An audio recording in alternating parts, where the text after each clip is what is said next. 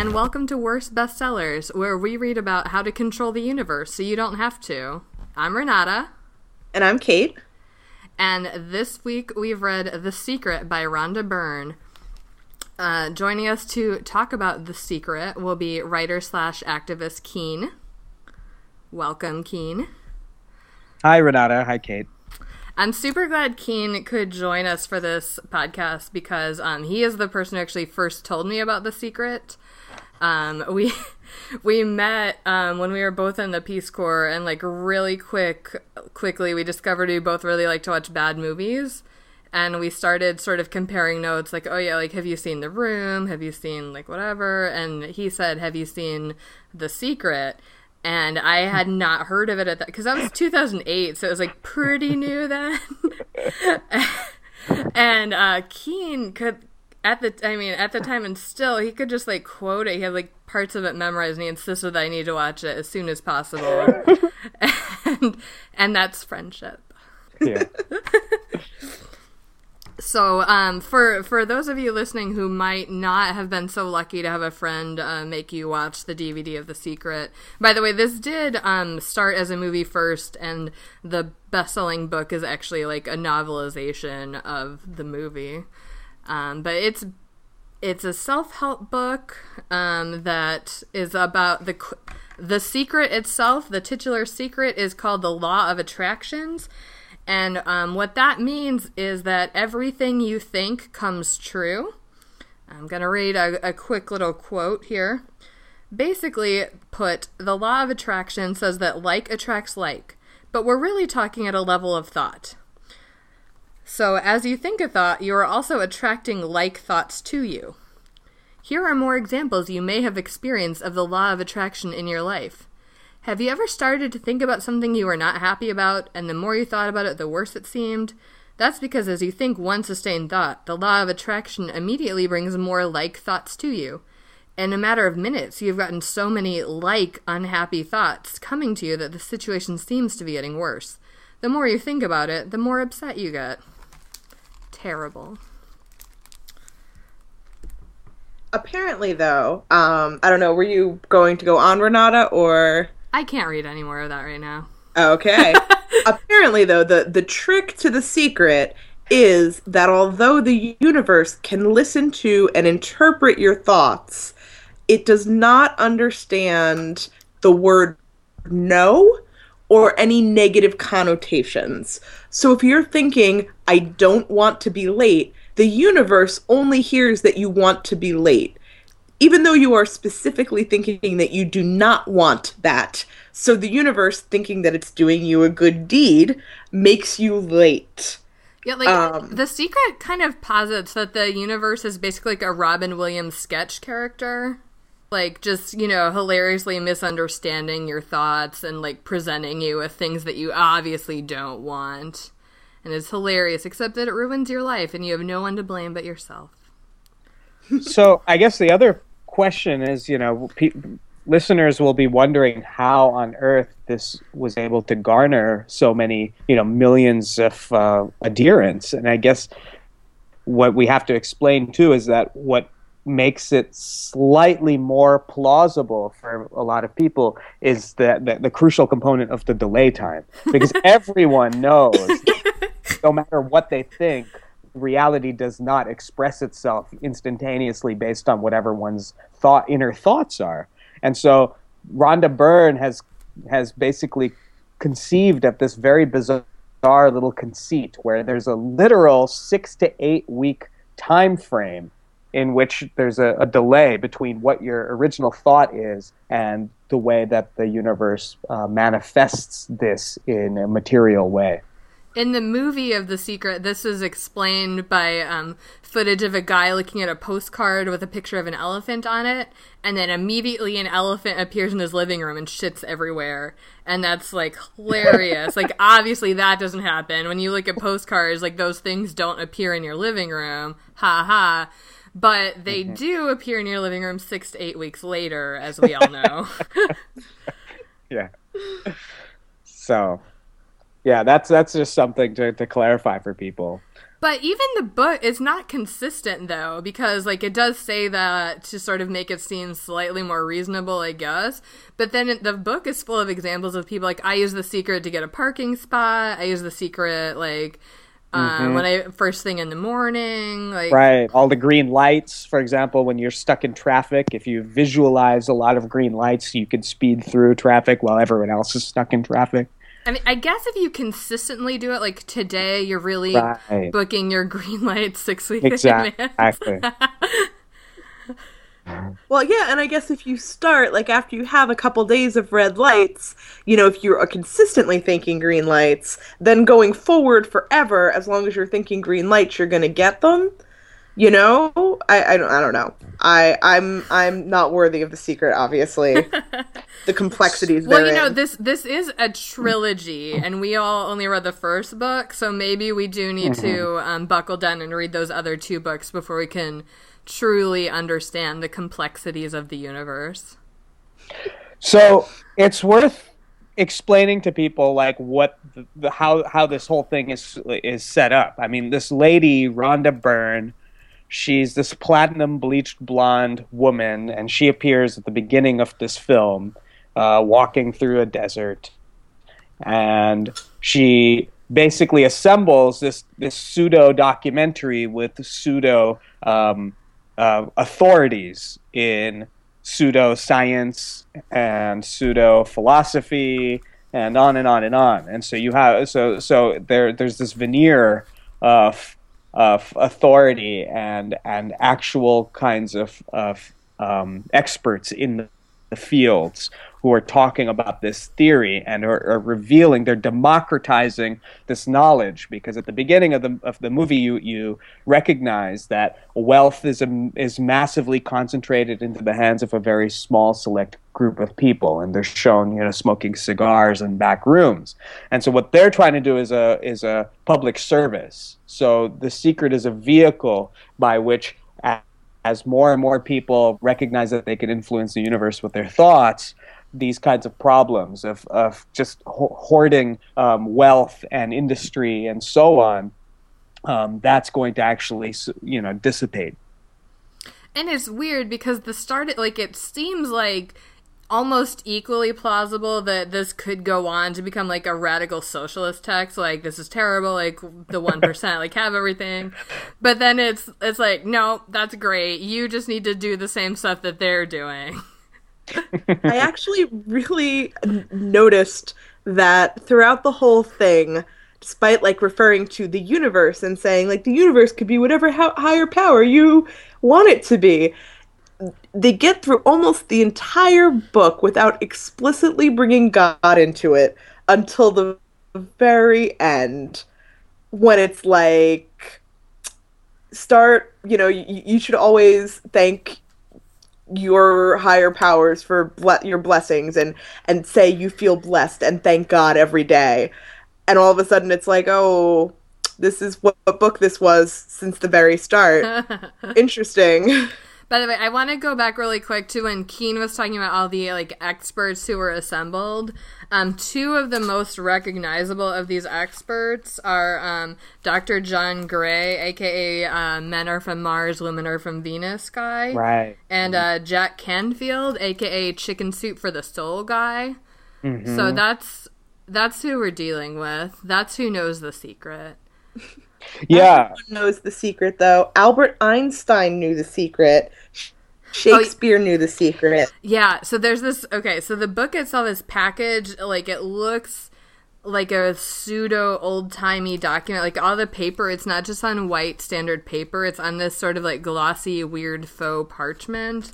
And the cover has, like, a faux wax seal on it.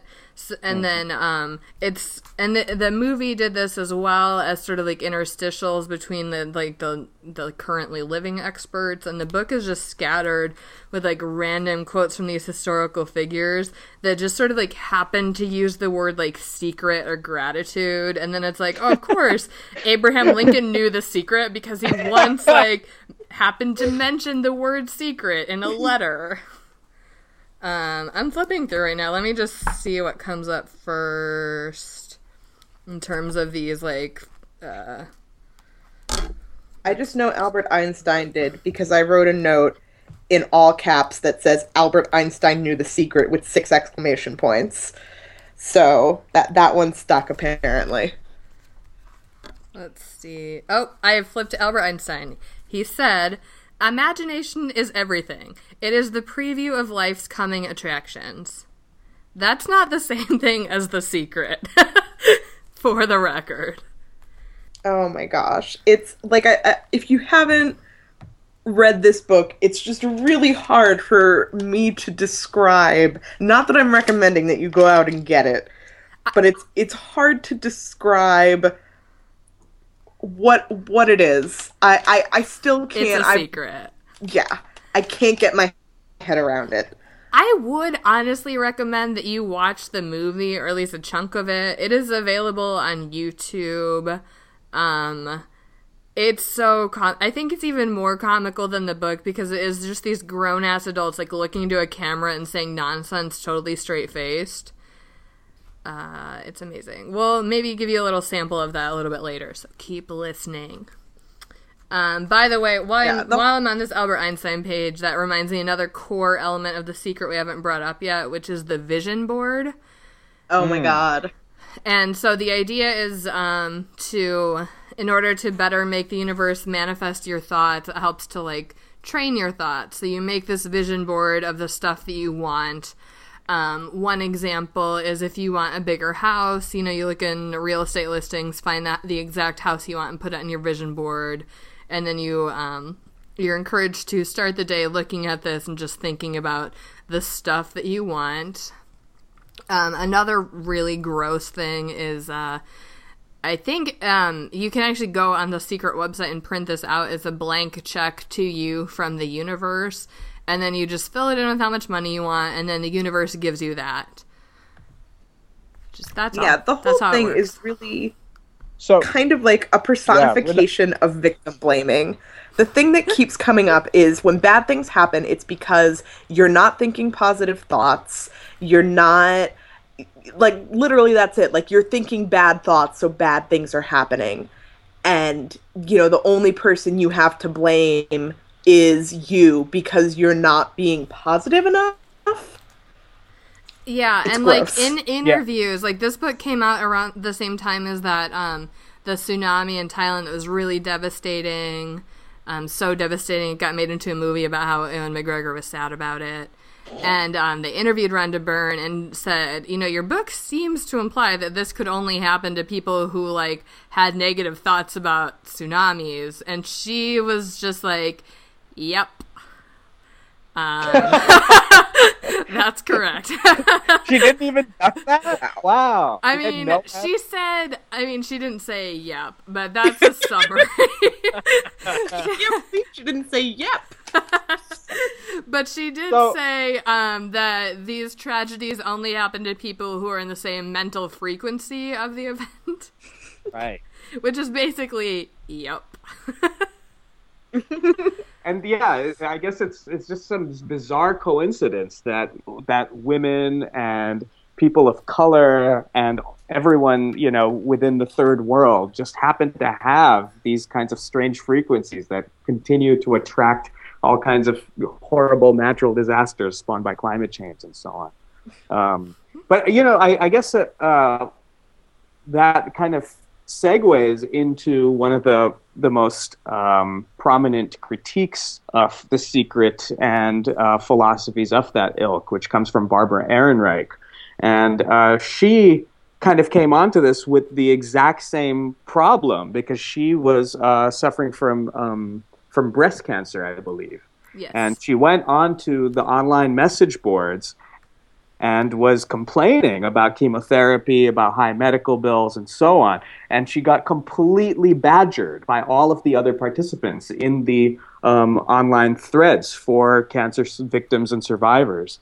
And she was just so put off by the way that they, I guess, instinctively, with this knee-jerk reaction, went against anyone who had any kind of gripe during a time when it's very appropriate to to complain and to vent and so on. And so there's this kind of cult of positive thinking that really put her off, and she ended up going into some, deeper relationships between the precariousness that most people are experiencing today and over the past 25 years with the rise of neoliberalism, and the way that this kind of positive thinking cult is basically on the other face of it, as Kate mentioned. It's a victim blaming. And so the more that you can individualize the kinds of issues, the social issues, the economic issues, health issues,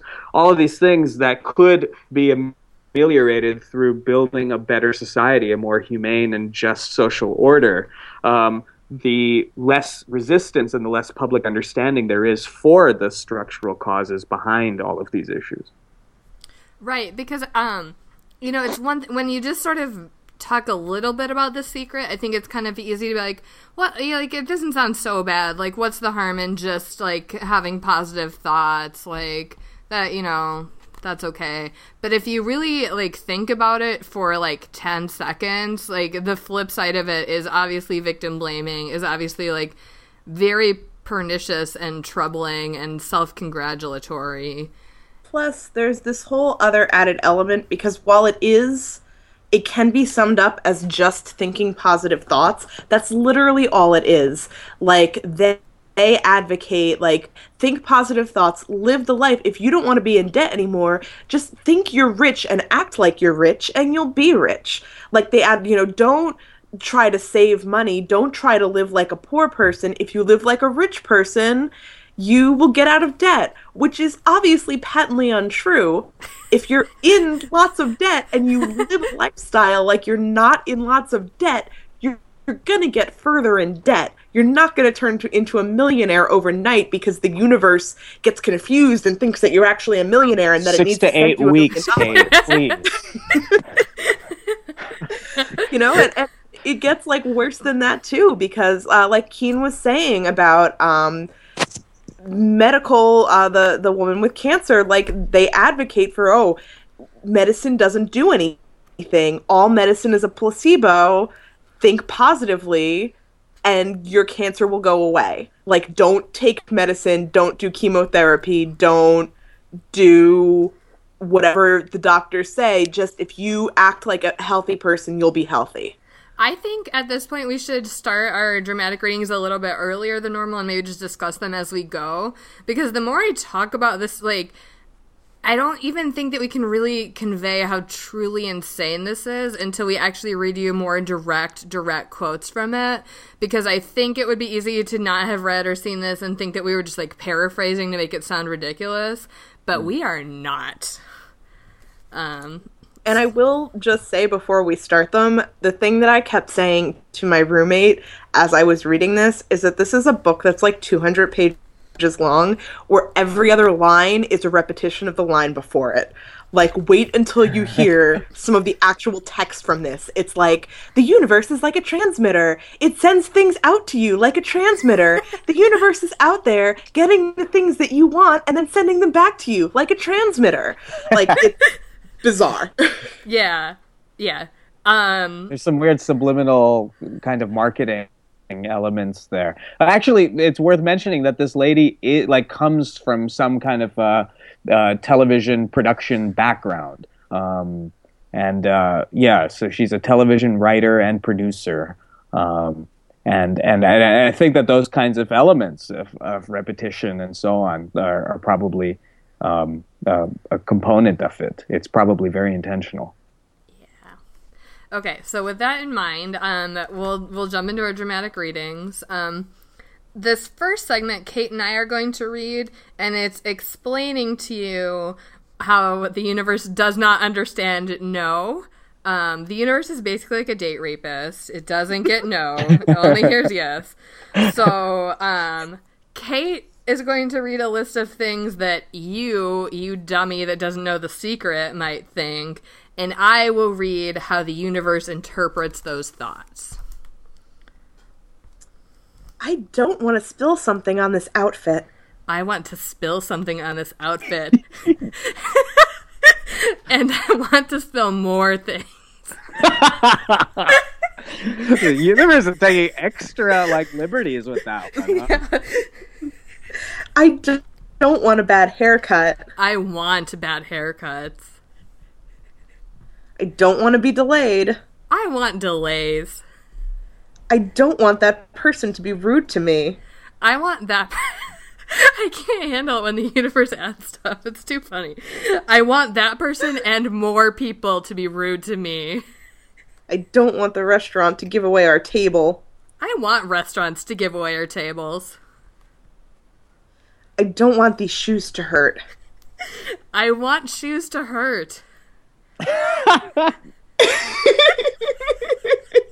This is a real book, you guys. Printed on faux parchment paper. It's a pirates. We're not even halfway through this list, and I'm crying. I can't handle all this work.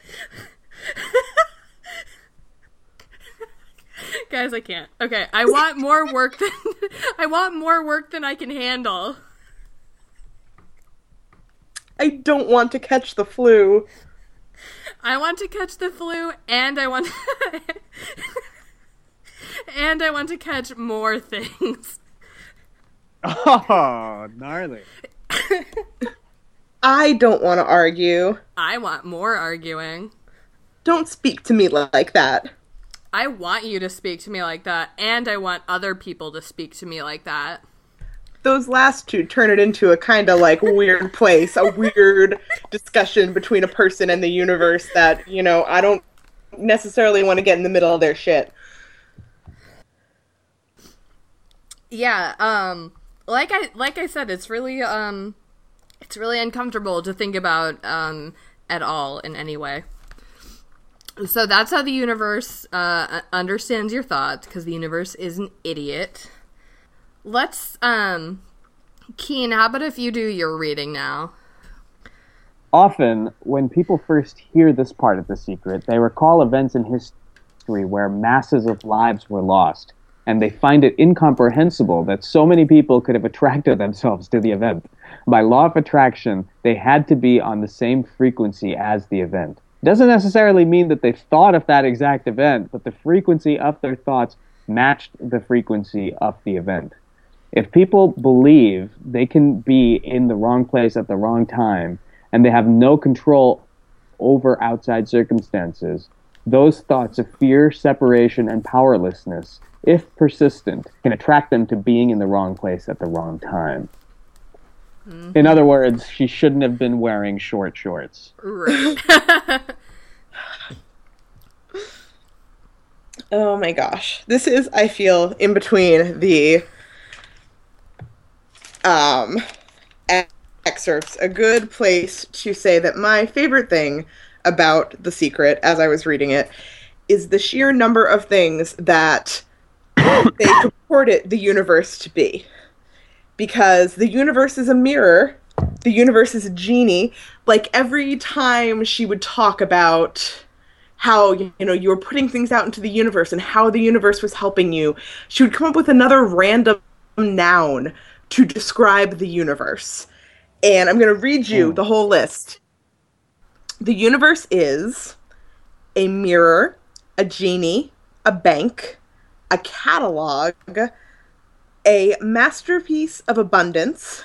The universe is energy, a live wire, a receiver, a delivery system, a universal supply, an immaculate matrix, and the universe is friendly. And that was just from the point where I started writing them down. Yeah. My favorite one is immaculate matrix, because, what does that even mean? Who even knows? The rest of them, it more or less makes sense within, if you are accept that we're talking about The Secret, which is nonsense garbage. But immaculate matrix isn't even a thing. there's just zero recognition. There's like no self-awareness of how presumptuous it is to be channeling the actual like intergalactic thoughts and frequencies of the universe for the first time in human history. And why is it like that the universe's responses are so pathological and vindictive? It's not even that like you don't want to spill, that you want to spill something, but you want to continue to spill things forever. And spill like, more things. And more people badly to you for longer and longer periods of time. It's just an absurd kind of and vindictive universe that they're portraying.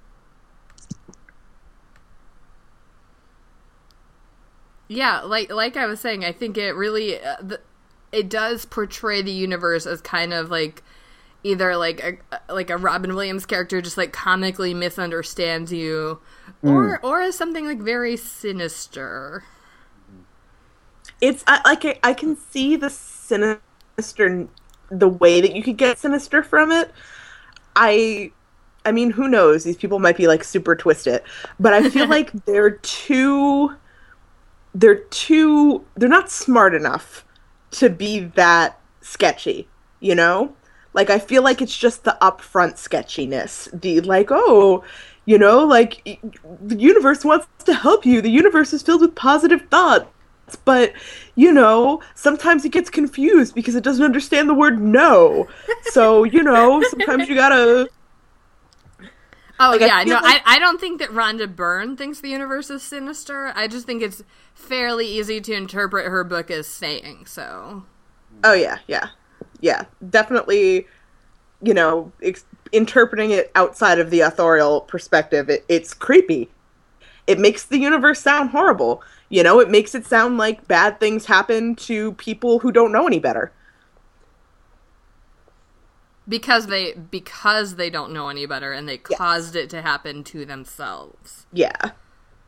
You know, like, oh, sorry that you're dying. It's because no one in the world ever thought before now to explain that when you think negative thoughts, you get cancer and die. So I want to read one more passage from page 6, right at the intro of the book, where Rhonda asks, why do you think that 1% of the population earns around 96% of all the money that's being earned? Do you think that's an accident? It's designed that way. They understand something. They understand the secret, and now you are being introduced to the secret. So one thing that you know kind of jumps out at me is I'm actually kind of impressed that they quoted Piketty and Saez's data, which was presented, which showed that in the wake of the 2009 recession, every dollar generated in the U.S. economy after the recession had ended from 2009 to, I think, 2012, 95% of all new income went to the top 1%. So they fudged that statistic up a little bit, but in terms of that narrow element of that time frame and in the United States, that is correct. It's correct, and it's horrifying to a normal person with a normal understanding of like the universe. But this is like celebrating it. Yeah. Like I feel like it's taking a tact that more, I don't want to say more thoughtful people. I don't want to condemn the type of people who would buy this book and buy into it. Because there are millions of them, and we're living all around them. But I feel like it's the sort of thing that, you know, someone like me or you guys who would read that and think like you said, oh my God, that's horrible.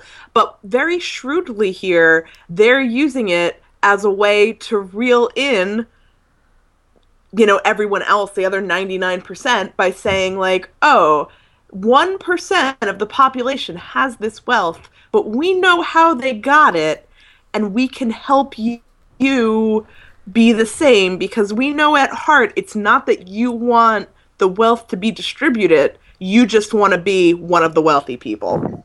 Right. It's like the exact same tactics that the KKK use to get poor white people on their side. But just phrased slightly more mystically. And I Actually, think that probably there is about the same amount of about the mystic. same. I mean, the Grand Wizard, Right, exactly. metaphysics expert. They're both basic. I mean, one of the dudes is like this, like shaman from like the Matrix Part 3. He's got like these flowing dreads, and his literal byline is called Visionary. Yes. So, like, this is the kind of expert that we're dealing with. Okay, so this also, when we're talking about how they're portraying inequality, it's worth mentioning that, you know, this isn't a bunch of quacks.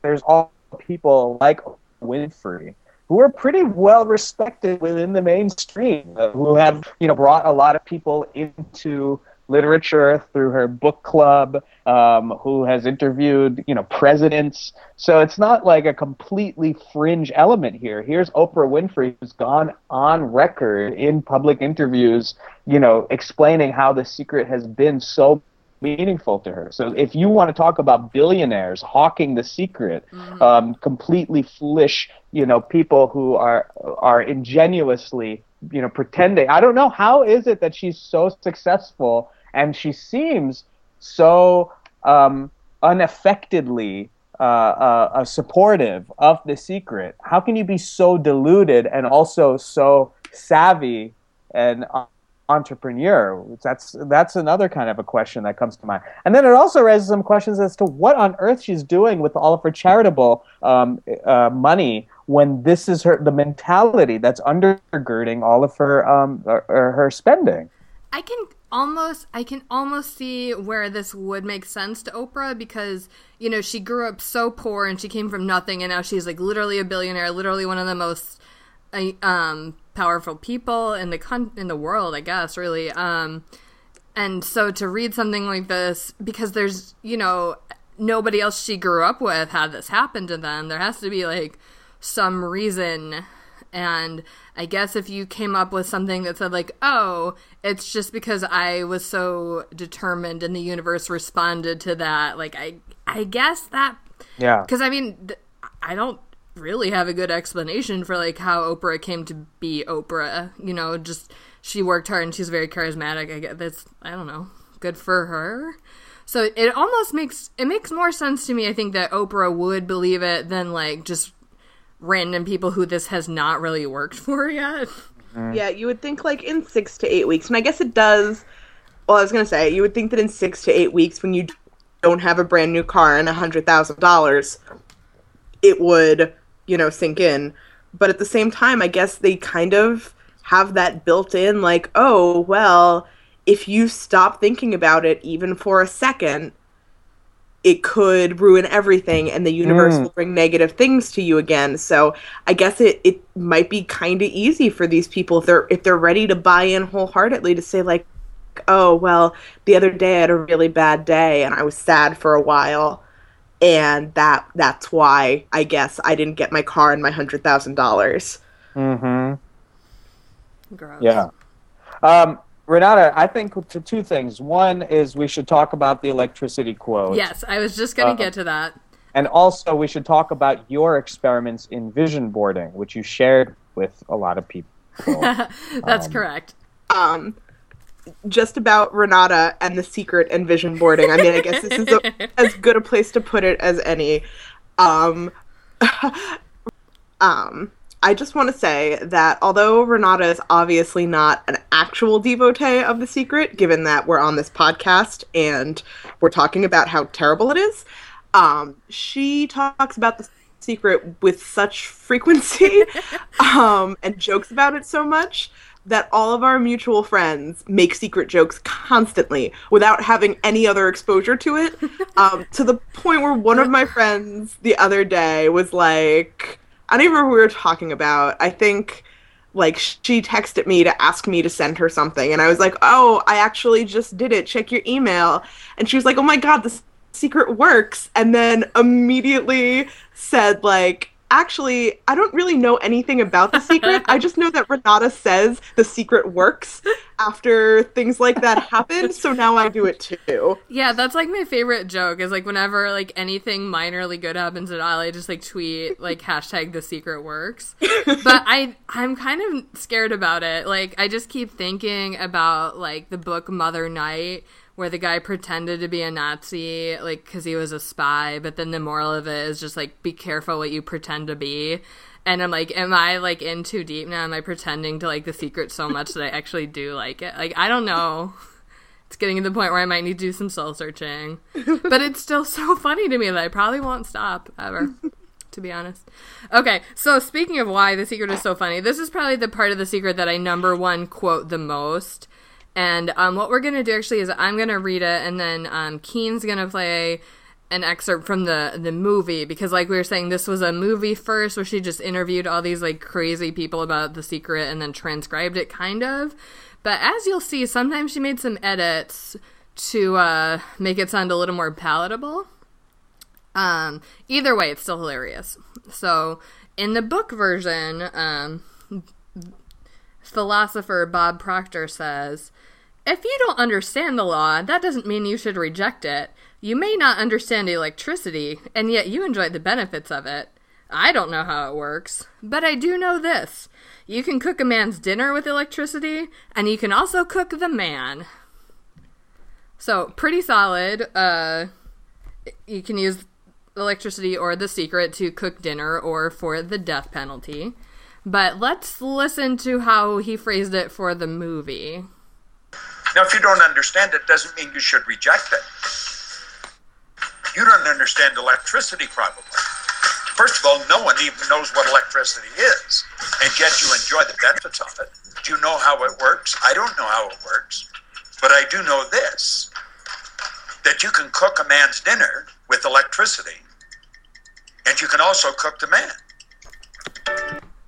Okay, so did you catch that? In the movie, he says that no one understands electricity. No one. Which I think we all know is false, based on the fact that you are listening to this on an electronic device right now. But his exact was, first of all, no one even knows what electricity is.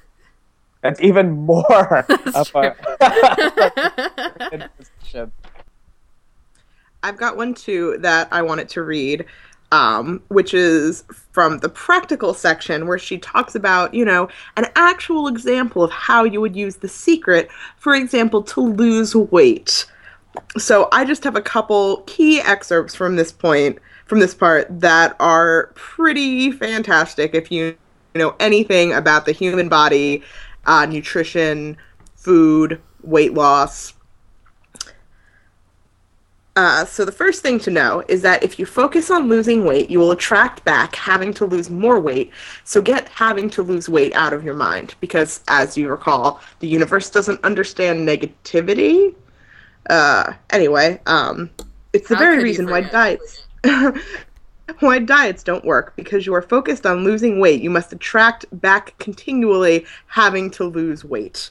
The second thing to know is that the condition of being overweight was created through your thought to it. To put it in the most basic terms, if someone is overweight, it came from thinking fat thoughts. Whether that person was aware of it or not, a person cannot think thin thoughts and be fat. It completely defies the law of attraction. Whether people have been told that they have a slow thyroid, slow metabolism, or their body size is hereditary, these are all disguises for thinking fat thoughts. If you accept any of those conditions as applicable to you and you believe it, it must become your experience and you will continue to be overweight. The most common thought that people hold, and I held it too, is that food was responsible for my weight gain. That is a belief that does not serve you, and in my mind, it is now complete balderdash. Food is not responsible for putting on weight. It is your thought that food is responsible for putting on weight that actually has food put on weight. Remember, thoughts are the primary cause of everything, and the rest is effects from those thoughts. Think perfect thoughts, and the result must be perfect weight. This is an actual book that exists in the world. On faux parchment paper, so you know you should take it seriously. Yeah, I haven't... I guess I haven't, until that quote, I haven't seen The Secret expressed in such a nihilistic way. Like, that's like that's like the most extreme position I've heard so far. But I mean, the skepticism towards anything real in the world is like encapsulated right there. There's no medicine. The basic processes of calorie consumption have nothing to do with it. You know, thyroids have no effect. I mean, you just simply, it's like pure solipsism. Yeah, I guess, you know, it's one thing to say you don't know how electricity works. Okay, forget that, you know, in 1820 they discovered electromagnetism, whatever. But like the food thing, everyone understands that. You know, you don't need some kind of specialized knowledge of this. Wait, you guys, I just realized that there's no heaven because too many people have been imagining there's no heaven. That is fucking terrible news. We're going to have to try to counteract that right away. So it's funny that you mentioned this because, like, in my childhood, I constantly came across, like, evangelical Christians. And there's a kind of a subset of Christianity which is very, very similar to this. You know, you see this professed a lot in the mega churches, which is that, you know, God wants you to prosper. It's not that, you know, the rich man has a harder time getting into heaven as you know, somebody trying to a camel fitting through the eye of a needle. It's that if you tithe to X or Y church, you will receive that literal amount tenfold in your bank account. So it's like this kind of very similar strain of The Secret. I know a lot of pastors who say, oh, well, if you're missing your car keys, just pray to Jesus and then it'll come to you. So that's all to say that there is kind of a ripe environment in which The Secret is now deposited, which is masked in a kind of a secular religion for narcissists. But yeah, you know, that's another component to it, is that it's being pushed into a culture that's already very, very ready and receptive towards this kind of a message. They've been primed. Right, and in her book Bright-Sided, Barbara Ehrenreich also links all of this to Americans' belief in upward mobility and like pulling yourself up by your bootstraps and like all that nonsense. Like, it all ties together and brings us here to The Secret. It did make me laugh that you were talking about the church, because there definitely is a part in the book where Jack Canfield talks about how Jesus was a millionaire. And who was raised Catholic and went to catechism religiously. Got it. Went to catechism classes until I was 16 years old. Pretty sure that I don't remember that part of the Bible where Jesus was a millionaire. But according to Jack Canfield, I mean, what's the exchange rate for pieces of silver to modern day American dollars? Yeah. No one knows. No one knows.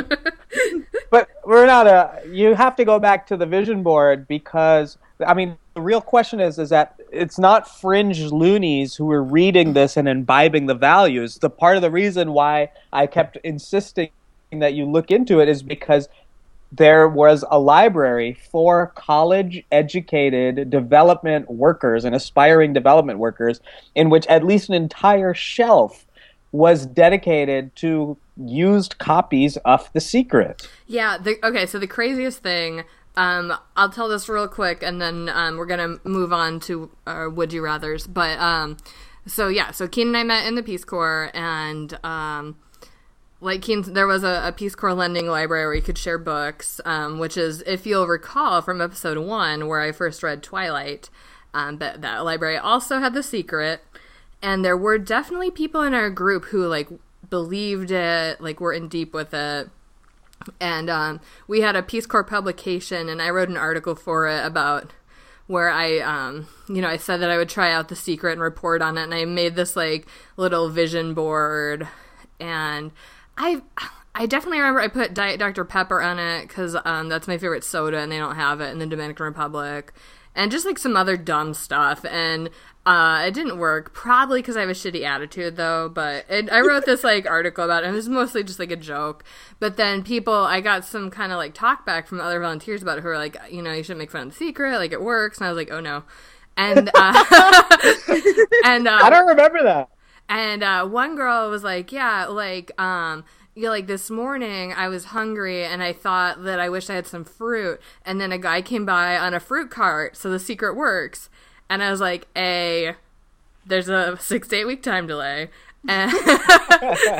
And B, like, there are infinity fruit carts in this country. Like, you didn't make that happen with your brain. Like, if somebody had come by and it was like a mac and cheese food truck, then it'd be like, oh, maybe the secret does work. Like, I can't explain that any other way. Yeah.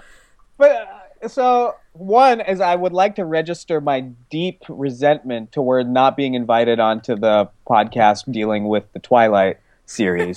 And I did mention you, though. You'll hear. Yeah. And two, I guess, this is a really terrifying realization for somebody like me or Renata. Here we are in a developing country, tasked ostensibly with assisting people who are living in poverty and trying to build capacity in a developing country. And these are all college-educated, liberal-minded people with an international outlook. And if this is what's informing their reality, their understanding of how the world works, of how poverty is manifested, then that's a really, really unsettling kind of a thing to keep in mind when this is what our college-educated citizenry is thinking about when they're in the field trying to assist with poverty alleviation efforts. Yeah, it's super fucked up for all the reasons that we've been talking about for like the last 45 minutes. So yeah, it's not just Oprah. There are people in this world. All right, let's move on now to Would You Rather. Would you rather cook a man's dinner or cook a man? You can choose the man, by the way. Well, as a misandrist, I feel as though I would rather cook a man than cook a man's dinner. I'm my own woman. I make dinner for myself. I don't make dinner for any men. No, I respect that. I as a death penalty abolitionist, I will have to go and be the submissive female counterpart and cook the man's dinner. Plus, you're a good cook. I'm a good cook. So. Thank you. Welcome. Yeah, I'm torn because I do definitely sympathize with Kate's view, but like Keen, I am also a death penalty abolitionist. But but maybe I'm not necessarily thinking death penalty here. I'm just thinking flat out murder, which I feel like that's a better. Murder's better, right? Right? Yeah, I mean, maybe it's like a self-defense cooking situation. Like, some kind of like cartoonish scenario where like he is like chasing me with a knife, and then actually this happens in the movie Sleepaway Camp. So he's like chasing me, but we're in the kitchen, and then he like falls into a pot of boiling water, and the man who's chasing me is Karl Rove, and that's the scenario that I choose. Okay, so in those circumstances, you'll cook the man. Correct. Okay. Yeah. I think we've all come up with reasonable answers for this one. Next up, by the way, we didn't really talk about this much, so we'll get into it briefly with Would You Rather. There's a whole section about how to use the secret for dating, such as one woman who was really upset she was single, and then she realized it was because she was sleeping in the middle of the bed, and so the universe assumed that she wanted to keep sleeping in the middle and not have to share the bed. So with that in mind, would you rather find your future life partner through diligent use of The Secret or through ChristianMingle.com? Well, this is difficult as I'm not a Christian. Mm-hmm. So I feel like I feel like I don't know. Do they let gay people on Christian Mingle? Probably not.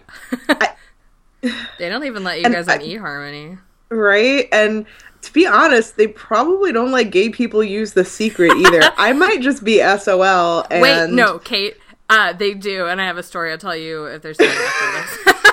It's included in the movie. I don't think it's in the book. But, so assume that you're allowed to use the secret. Continue.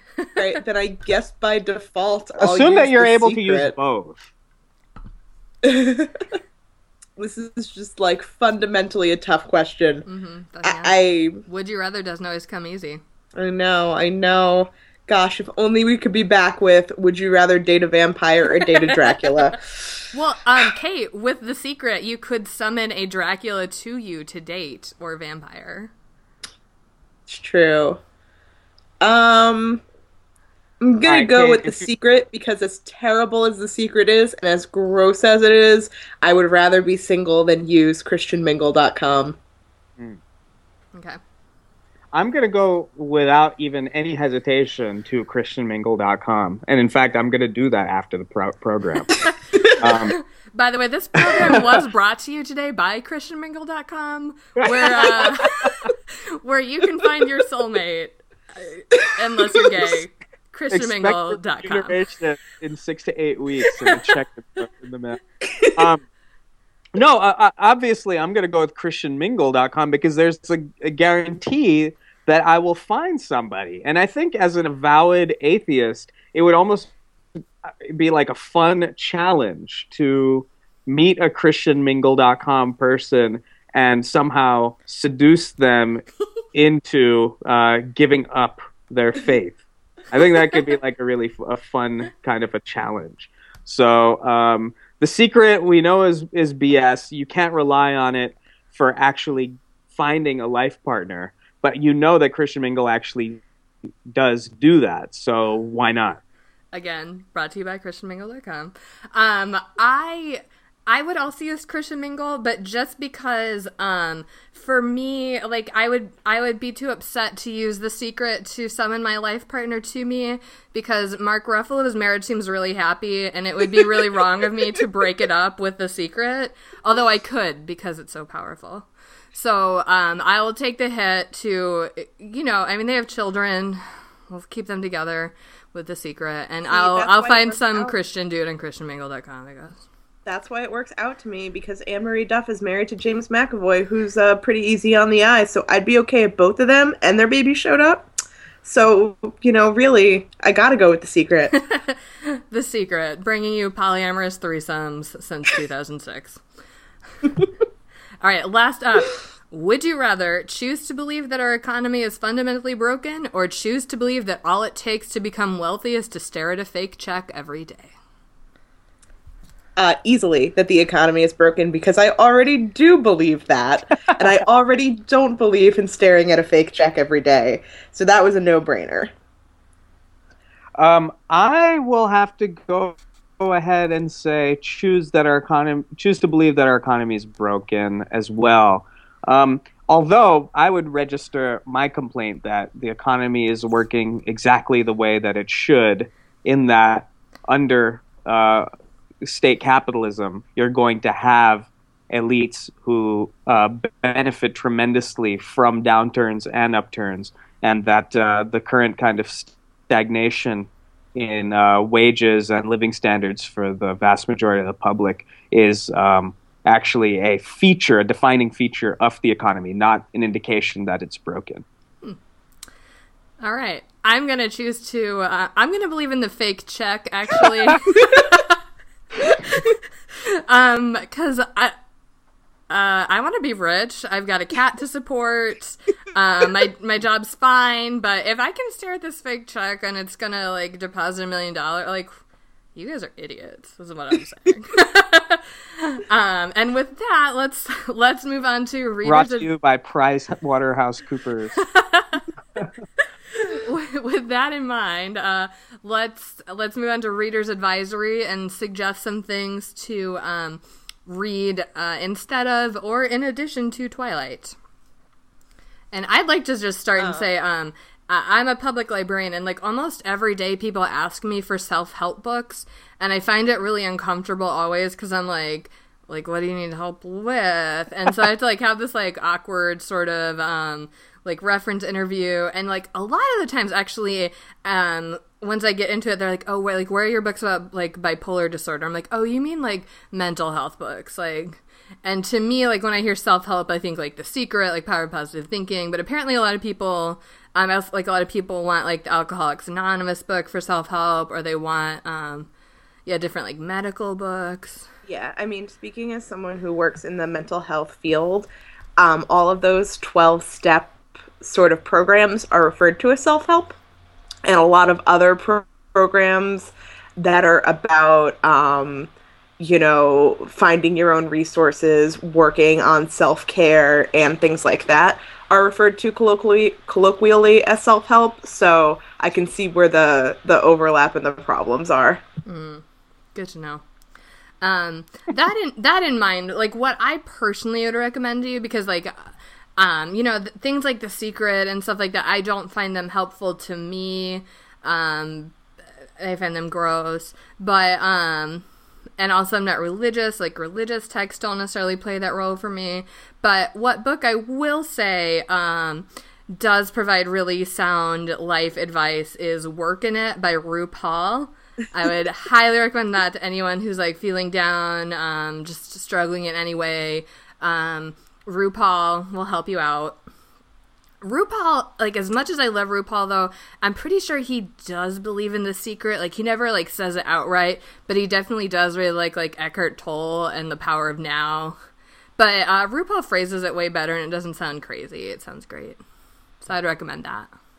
I was also trying to go down the self-help route, or a similar thing to self-help, in recommending books for this, and I only have ever read or own one self-help-esque book, and it's How to Survive a Horror Movie by Seth Grahame-Smith, which I do 100% recommend. It has really good tips about how to survive several different types of horror movies.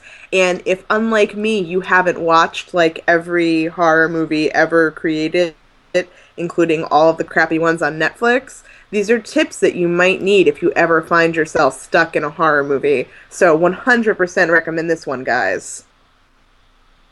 And in addition to the Barbara Ehrenreich recommendation, which is a very vocal broadside against the power of positive thinking and the whole ideology that's sprung up in this kind of precarious existence in society. I would recommend that when anyone is facing a challenge or a problem, that they try not to internalize it as some kind of an individual problem, because, in many cases, a lot of these challenges are often too big for one person to face individually. And so I recommend, challenging these kinds of issues collectively and working with, people in your community and, your family and so on to try to, build collective power to push back against some of the problems that you're facing. On that note, I would also recommend the advice column Dear Sugar on the Rumpus, which is collected in a book called Tiny Beautiful Things by Cheryl Strayed. She's really good at taking advice column questions and just kind of cutting through the bullshit, and I'd recommend it. A couple advice column-wise, CaptainAwkward.com.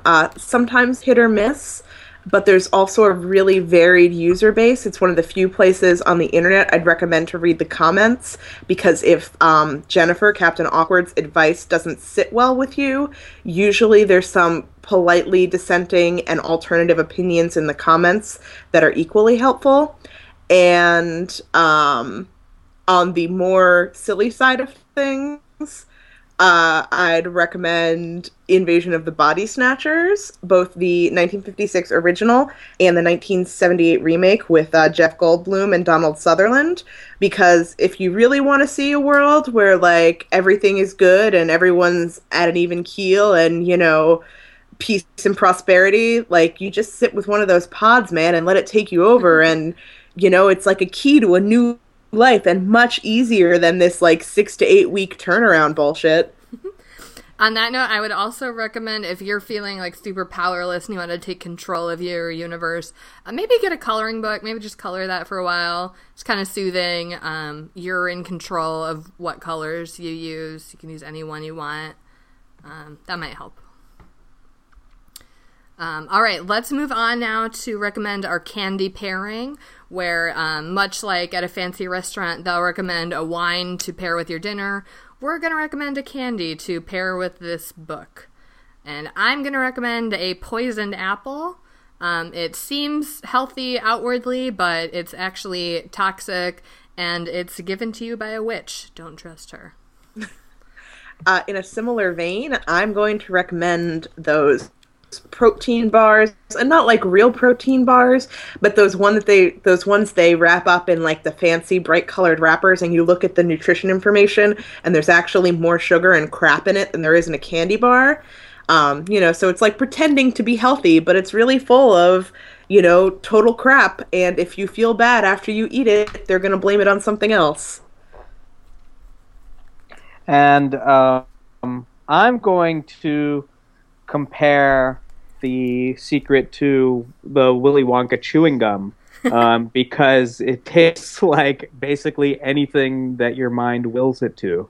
The strawberries taste like strawberries, the snozberries taste like snozberries, and so on.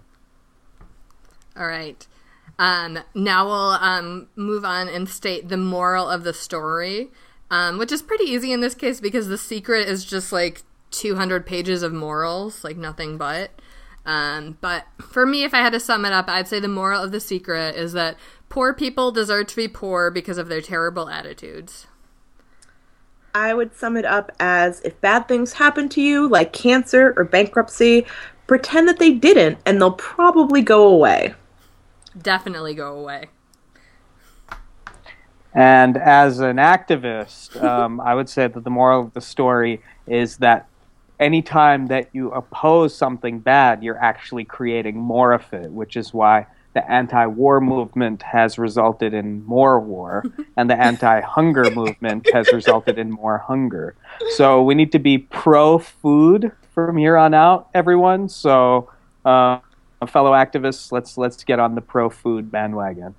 Excellent. Speaking of pro-food, it's time now for Duarte's Corner. For those of you who don't know, Duarte's my cat. He has a lot of opinions about books, and now he's going to share his thoughts on The Secret.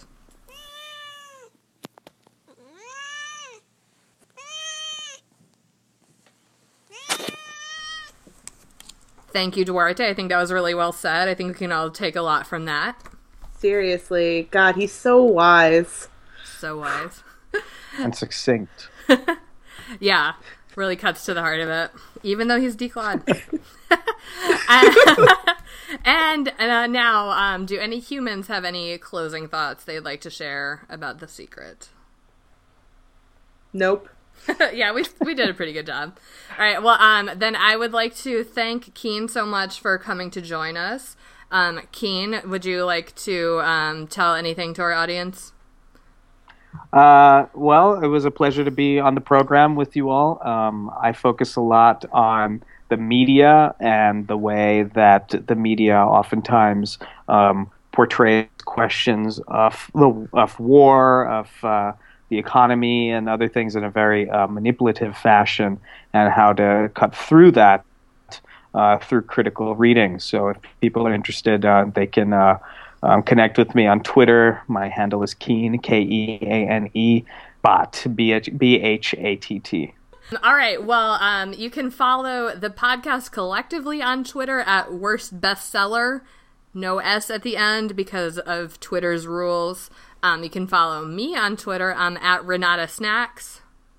And you can follow me on Twitter at 14across.